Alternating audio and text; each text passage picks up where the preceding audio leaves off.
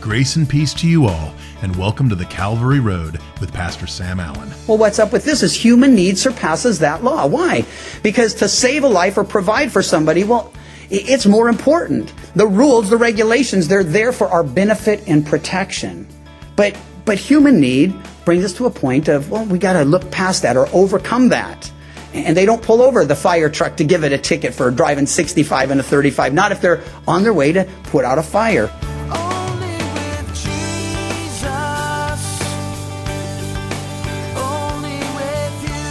In part 2 of Pastor Sam's message, The Lord of the Sabbath, Sam is back in Matthew 12, starting in verse 5.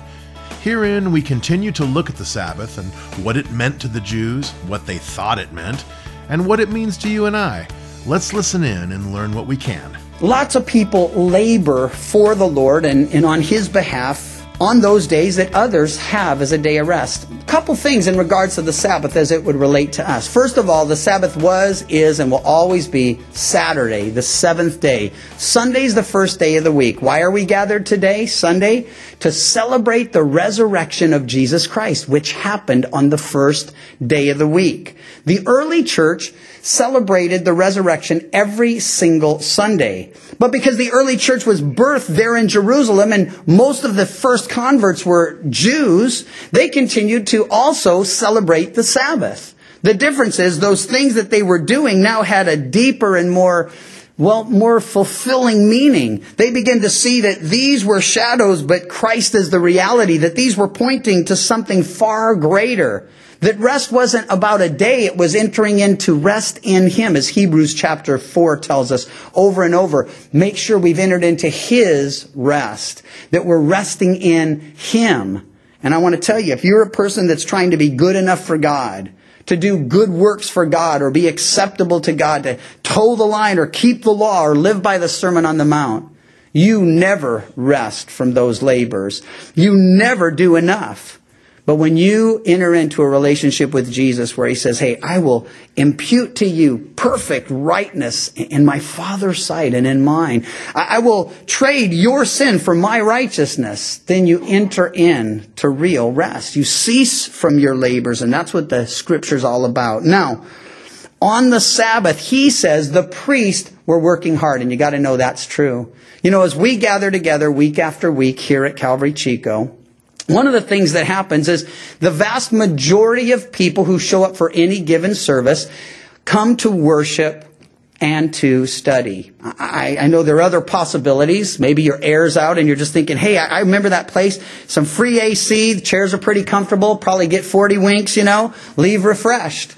So that could be a few of you. I've noticed from time to time there are people who just keep staring, and I figure it out. They're waiting for the movie to start. They think I'm a commercial, and they're like, what happened, Where's the movie? But most of you are here to worship and study. But not everybody in this building came today to worship and study. Do you know it takes 50 people for us to open the doors and do a service like this? 50 people that are serving, most of them in the background. I mean, you see some of the ushers in the hall with bulletins, and there are some things going on in the cafe and the bookstore. Those are obvious. But behind the scenes and in every classroom, and there's a lot of stuff going on. And here's what happens. Lots of people come, and this is not a day of rest for them. It's a day of work. Now, we do encourage, and in fact, we require anyone who's serving in our ministry to come to one of the services. So if you were serving third service, you'd need to be here at this one. Or if you were serving first, you'd need to be here at this one or third. And we require that. Why? Because we don't want anyone to serve instead of worshiping and studying. But ultimately, as I shared earlier, our goal is to equip the saints for the work of ministry. So we expect over time, everyone will find some way to serve the Lord. And hopefully lots of you in context of working alongside us, why? That's the best way to learn to serve, in a mentoring relationship where you're next to somebody who's doing something and succeeding in it, and you become a partner and participant. And well, the Lord blesses and uses all of that. My point is this, that Sunday, well, it's not the Sabbath anyway. But for me, because Saturday often is a day of work, Monday becomes my Sabbath. And I do believe while we're not under the law, and I'll explain why in a moment, that directly relates to all of us. We're not under the law. We're not required to keep the Sabbath, Saturday Sabbath, as some are caught up in today. But we do need a day of rest. So I take Monday, and that's my day. Sometimes I have things I have to do on it, but for the most part, that's a day where I'll spend lots of time in the Word, not preparing to teach or doing an outline or any of that, just feasting on it and feeding on it, just being cleansed by it and encouraged, just in the Word for my own rest, and then just worshiping the Lord informally, without people, it's how I rest. And other things add to that, of course. So some of you, maybe it's Monday, maybe it's Friday, maybe it's Saturday, but if you're a 7-day-a-weeker, the Lord wants you to rest. You got to do it. The next thing, though, and this is equally important, is that they put such great emphasis on the things going on the Sabbath or going on in the temple. And he says, look, the priests are in there serving. They're in there butchering, literally, those animals and sacrificing them to the Lord, cooking them, and then distributing that for people to eat. And if you're unfamiliar with the sacrificial system of the Old Testament, when we finish Exodus, we'll probably look at Leviticus and go through all that. It's fascinating. And it's not just a gory blood fest where there's sacrifice after sacrifice. No, it's a huge barbecue. And when you see it in that light, it's a whole different thing. There were spiritual implications, but the bottom line is those priests functioned, well, like you, Dave. They were butchers, man. They had to cut that stuff up and bleed it and make it happen and cook it for people. And that's what was going on. And so the priests were busy working, and lots of people were busy working. And Jesus is saying in the midst of their work, you're not accusing them of anything. And aren't they considered blameless? You see, Jesus is asking such good questions. It's a good way to teach, by the way. Sometimes it'll aggravate people. I use it at home when I don't want to talk. And Pamela asks me a question, I'll answer with a question. She hates that. And and then I'm like, honey, that's how Jesus taught. I'm just trying to, teach you, And then she really hates that. But she's been in the Word for a while too, and we try not to get into scripture wars. Some of you young Christians might try those. They're really bad. But, doesn't the Bible say you're supposed to? Oh yeah, the Bible says you're supposed to. Listen, if the Bible says you're supposed to, that's for you, not for you to tell someone else. So you get your part and let God talk to them about theirs. But in any case, he says, look at one greater than the temple. And I tell you, in this place, there's one greater than the temple. That is so radical of a statement. I don't know if we can even begin to realize in that day for those people how that would have hit them or impacted them. Why and how was Jesus greater than the temple? Well, because the temple was a temporary residence, whether it was the tabernacle, that tent in the wilderness, or later the temple there in Jerusalem. It was temporary, and God would come and make his presence known, and he would remove his presence from time to time. But see, Jesus, we're told, in him dwelt the fullness of the Godhead bodily. So much so that he could say, if you've seen me, you've seen the Father. I mentioned that little 6-year-old that came up and asked me about the Trinity. Well, how can there be a Father and Son and God's just one person, Or, no, I said, he's not one person. He's one God. He's 3 persons. Well, how can one God be 3 persons? What a good question. But that is what the Bible declares. And today there are those who struggle with the idea, the Trinity, no, I don't think it's in the Bible. Oh, it's there. It's there throughout the Bible. Let us create man in our image. Who do you think God was talking to? Well, it's Father, Son, and Holy Spirit in a conversation. And you find those throughout Scripture. Baptism of Jesus. Jesus being baptized there in the flesh. Spirit descends in the form of a dove. Why? So they could see and know what was happening. The Father speaks from heaven. This is my beloved Son in whom I'm well pleased. But Jesus says, one greater than the temple. Hey, I want to tell you something that's even more mind-blowing and mind-boggling. You are greater than the temple of the Old Testament. You are greater than the temple they built in Jerusalem. Why? Because the Bible says every born-again believer has been sealed with the Holy Spirit. God has taken up permanent residence in you. And by the way, that's how you can know today if you're really a Christian or not. Because if you try to figure out if you're a Christian based on, how long have you gone to church, or how many verses have you memorized, or, what do you do? Are you doing good stuff now, and are you stopping the bad stuff? The ultimate issue is, are you and have you been sealed with the Holy Spirit? Have you opened your heart to God and confessed you're a guilty sinner? Have you let the conviction of God, the Holy Spirit, who worked from the outside in, bring you to the point of confession and say, Jesus, forgive me. I am a guilty sinner. I need you as Lord and Savior. I get that you died for me, were buried and rose again. I receive you. I give my life to you. When you do that, and I know most of you have, the Holy Spirit comes into your life, takes control, lives within you from then and thereon. So you're greater than that temple that they were so caught up in, because God will never leave you or forsake you. You now are the temple of the Holy Spirit. And then he says, if you'd known what this means, I desire mercy and not sacrifice, you would not have condemned the guiltless. For the Son of Man is Lord even of the Sabbath. If you'd known what this means, he quotes Hosea 6:6, and he does this a few times in different contexts.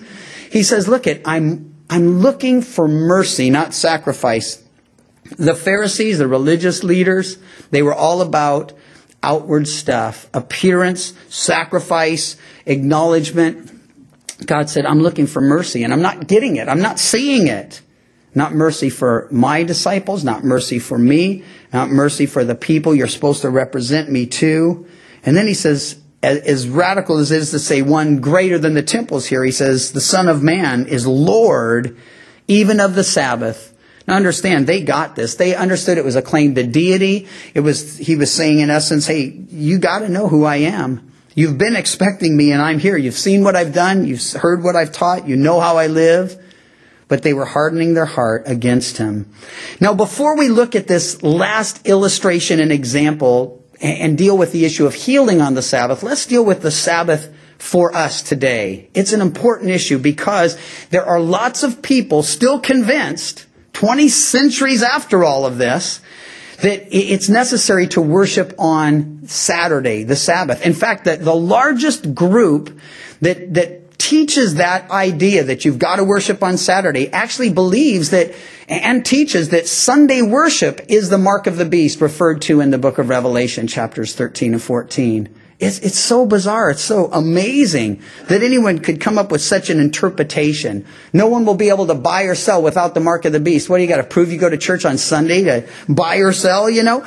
It is such an absurdity. And yet, there's this huge group of Christendom and then many outside of it that have bought into the idea that the Sabbath. Listen.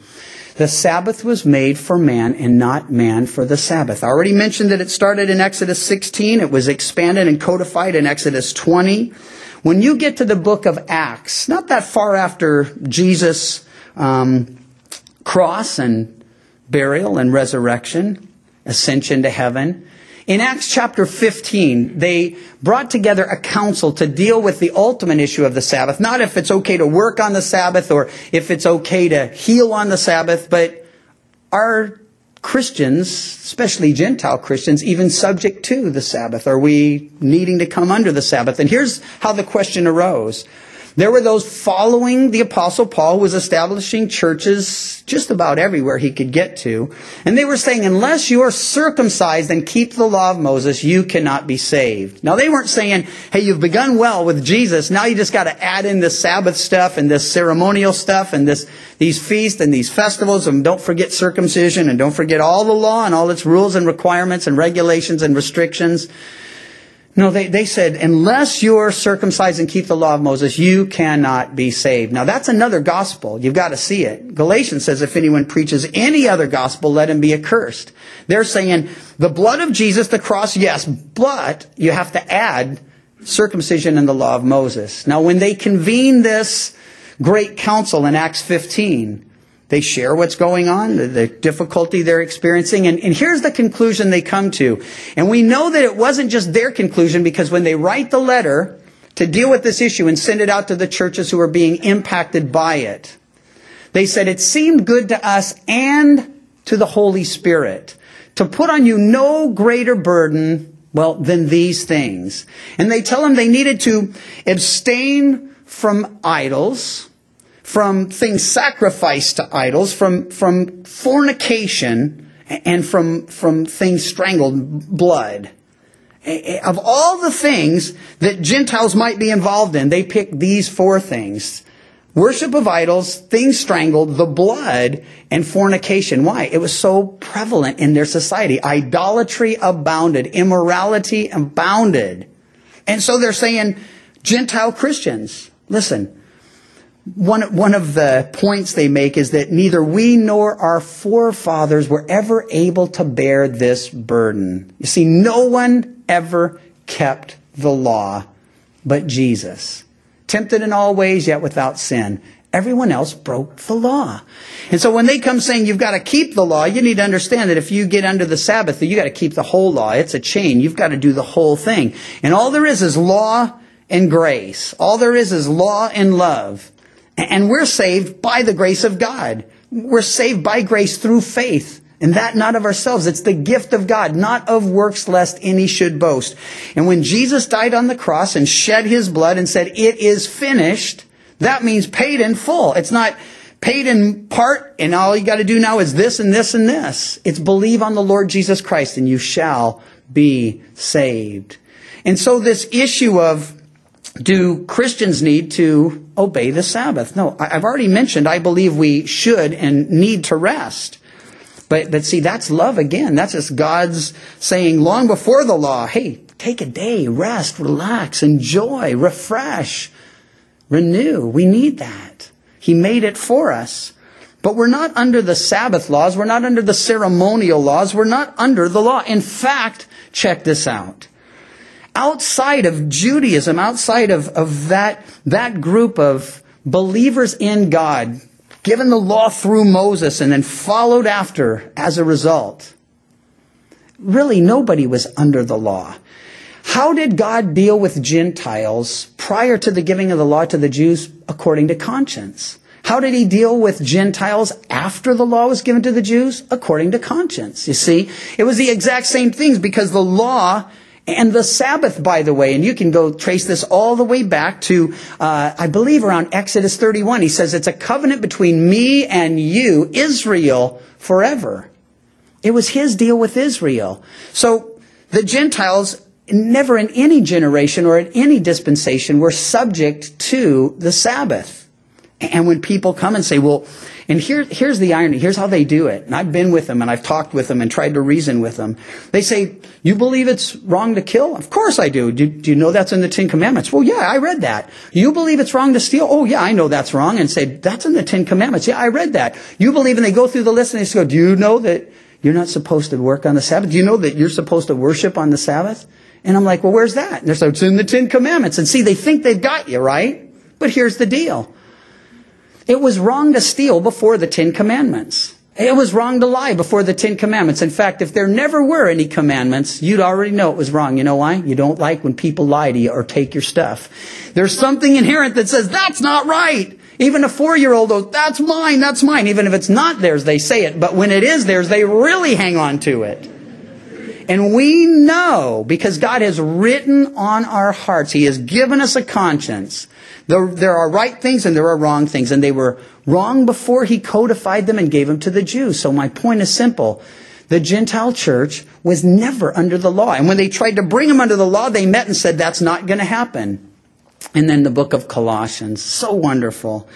As he talks about this whole issue in Colossians chapter 2, verses 16 and 17, I got to read it to you because I'm a little bit foggy today. I think Greg Laurie used to call it spaced in the grace, which is probably a good way to express it. But listen to this. He says, let no one judge you in food or drink regarding a festival or a new moon or Sabbaths, which are a shadow of things to come, but the substance is of Christ. You see, all of those things, and we'll see this, those of you who study on Wednesday through the Old Testament with us, you'll see everything in the tabernacle pointed to Jesus.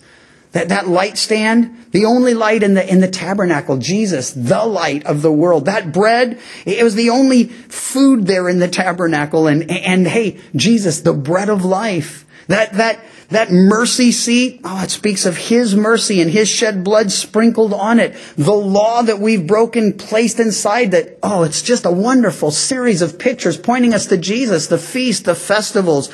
Lo, I come, Jesus later says, in the volume of the book it is written of me. It's all His story. It's all about Him. So We're not under the law. And so we're not obligated to keep the 6th, the 7th, the 5th, the 4th, the 3rd. No.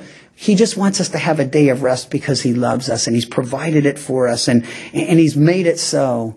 And so when people come, if people come and they're like, man, the law. No, it's grace. It's grace. It's grace. And it's like, well, but no, it's the blood. It's the blood. It's the blood. Well, this final controversy then, as it related to them, and maybe a couple things that might relate to us. Verse 9 says, when he departed from there, he went to their synagogue, and behold, there was a man who with a withered hand, and they asked him, saying, is it lawful to heal on the Sabbath, that they might accuse him? Now, I don't know if this was an absolute setup or they just took advantage of the fact that there was a guy there with a withered hand, but I do know this. They knew Jesus well enough to know that if there was human need in front of him, he wasn't going to walk past it. If there was somebody who he needed to touch and could touch, he was going to. Now, here's the irony of the situation. They couldn't heal this guy, and they wouldn't have if they could have. But they couldn't heal. And they knew Jesus could, and they knew Jesus would. And so they asked, is it lawful to heal on the Sabbath? Their hope was to accuse him, to trap him, to ensnare him. Well, he says to them, answering the question with a question, what man is there among you who has one sheep, and if it falls into a pit on the Sabbath, will not lay hold of it and lift it out? He's saying, is there one of you? You have a sheep, it falls in a pit. You say, oh, little buddy, I'd like to help you, but it's the Sabbath. No way. That's your sheep. You're going to pull that thing out. Why? It's your sheep. And then he asks a question that really has application in our day and age of how much more value then is a man than a sheep. Now, his reason for asking the question is just to cause them to think, yeah, men created in God's image, loved by God. No, men, the crown of creation, they understood that. But in our day and age, there are a lot of people saying, well, why is a man better than a sheep? I'll tell you why. Because God created man in his image. And he created us with the capacity to choose, to know, to reject him or to receive him. He created us with a capacity to love, to forgive. I mean, we're not just a higher species as, so many would teach today. We're not some evolved slime and sheep less evolved slime. No, we were created by and for God. And so when he asks, is how much more value than a man than a sheep? Hey, infinitely more. Jesus didn't die for animals. He died for people. That's how much you're worth to him. Therefore, he says, it is lawful to do good on the Sabbath. I mean, how can you argue with that? You do good to a sheep, but you leave a man suffering. I see a man and I'm going to meet that need. So he says to him, stretch out your hand, and he stretched it out. I love this. He gives an impossible command, as we so often see. He obeys, and in the midst of his obedience, the impossible becomes possible. He stretches it out and was restored as whole as the other. But we conclude with this, and now we're going to share in communion together. Then the Pharisees went out and took counsel against him, how they might destroy him. How tragic. In spite of the fact that they knew it was time, they knew the place, they knew of his birth, they knew of his miracles, they'd heard his teaching, they'd seen him in action. And in spite of it all, they plot to put him to death. I like to suggest to you that, hey, that's how it still is today. And if you get close enough to really understand who Jesus is and what Jesus has done for you and his plan for your life, and you harden your heart against him, you're no different than these people. Why? Because he says, you're for me or you're against me. You're with me or you're against me. And so my question to you today, are you for him? Have you opened your life up to him? Have you yielded your life, given your life? That's what he wants, no less. He gave his life for you. And he asks now, give your life to him. In Matthew 21:44, Jesus referred to himself as the stone the builders rejected, saying, whoever falls on this stone will be broken, but on whomever it falls, it will grind him to powder.